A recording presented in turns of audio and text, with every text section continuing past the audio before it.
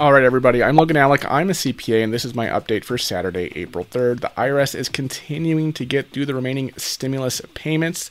Those of you on Social Security, SSI, SSDI who did not file a tax return, please check Get My Payment this weekend.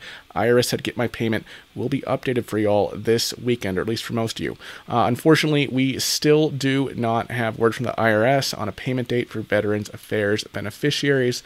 Of course, I am still looking out for that on a daily basis. One thing we do know from the IRS is that the most recent batch of stimulus payments is the first one to include plus-up payments, which are supplemental payments for people who filed their 2020 tax returns after they received their third stimulus payment, and that 2020 tax return makes them eligible for more stimulus.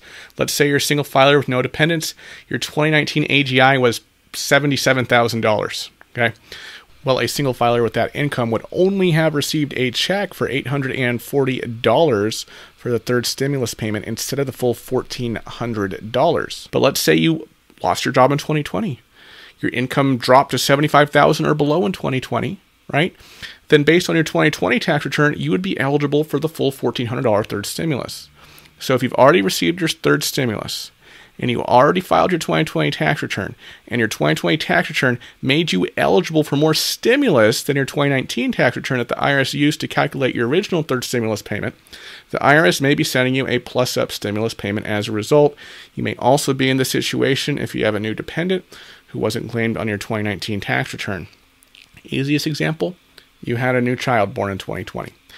If you have received a plus-up payment from the IRS, please let me know in the comments below. I'd be really curious to know if anybody in my audience has received this. All right, let's get into congressional news. As you know, more and more states have been allowing the use of marijuana for medical or recreational use, but we haven't heard much from the White House on this issue through the first few months of the Biden presidency. In my view, this is a winning issue for progressives and Democrats who support it. Recent polling indicates that 2/3 or more of the American population is in favor of legalization. So it's kind of surprising that it's still on Schedule I at the federal level, the strictest classification for illegal drugs, which includes other drugs such as heroin. Anyway, Chuck Schumer spoke to Politico on this issue and about the silence from the White House. Schumer said, "I want to make my arguments to him, as many other advocates will, but at some point we're going to move forward, period. The legalization of states worked out remarkably well." He also mentioned that he expects some opposition from both parties, and that party leaders want to first introduce our comprehensive bill and then start sitting down with people who are not for this in both parties and A, try to educate them, B, see what their objections are, and if they have some modifications that don't interfere with the main thrust of the bill.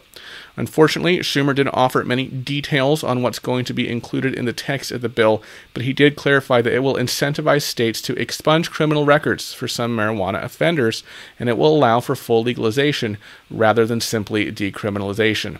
So this will be something to watch out for over the rest of the year.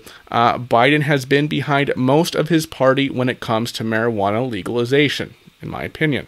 But it's hard to say whether Biden feels strong enough to hold up a bill that will likely have support from the majority of Americans. All right, everybody, there's not much happening in Washington today on this fine Saturday. Both houses are on recess. But before I sign off, I want to mention where I expect the agenda to be moving in the coming weeks. Of course, we should start to see more movement on the infrastructure plan now that Biden has announced it.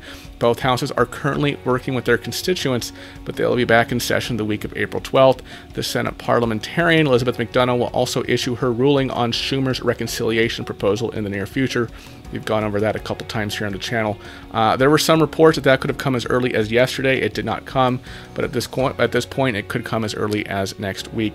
I mentioned this in some earlier updates, but if the parliamentarian accepts Schumer's interpretation of Section 304, then the Democrats could have the opportunity to pass 2 reconciliation bills per fiscal year rather than just one. That would obviously expand their legislative possibilities at a time when there's very little bipartisanship and almost no chance of them finding 10 Republican votes for most important pieces of legislation they want to accomplish.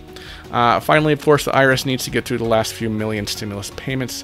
We're still waiting for that payment date for Veterans Affairs beneficiaries, but at this point, most other groups are accounted for, and it's just a matter of the IRS sending them out. All right, that's all I have for you today. I'll keep monitoring all these stories, of course, and as always, I'll be back with new information tomorrow. I want to thank everybody for watching to the end. I really do appreciate your support, and I will see you next time. Bye-bye.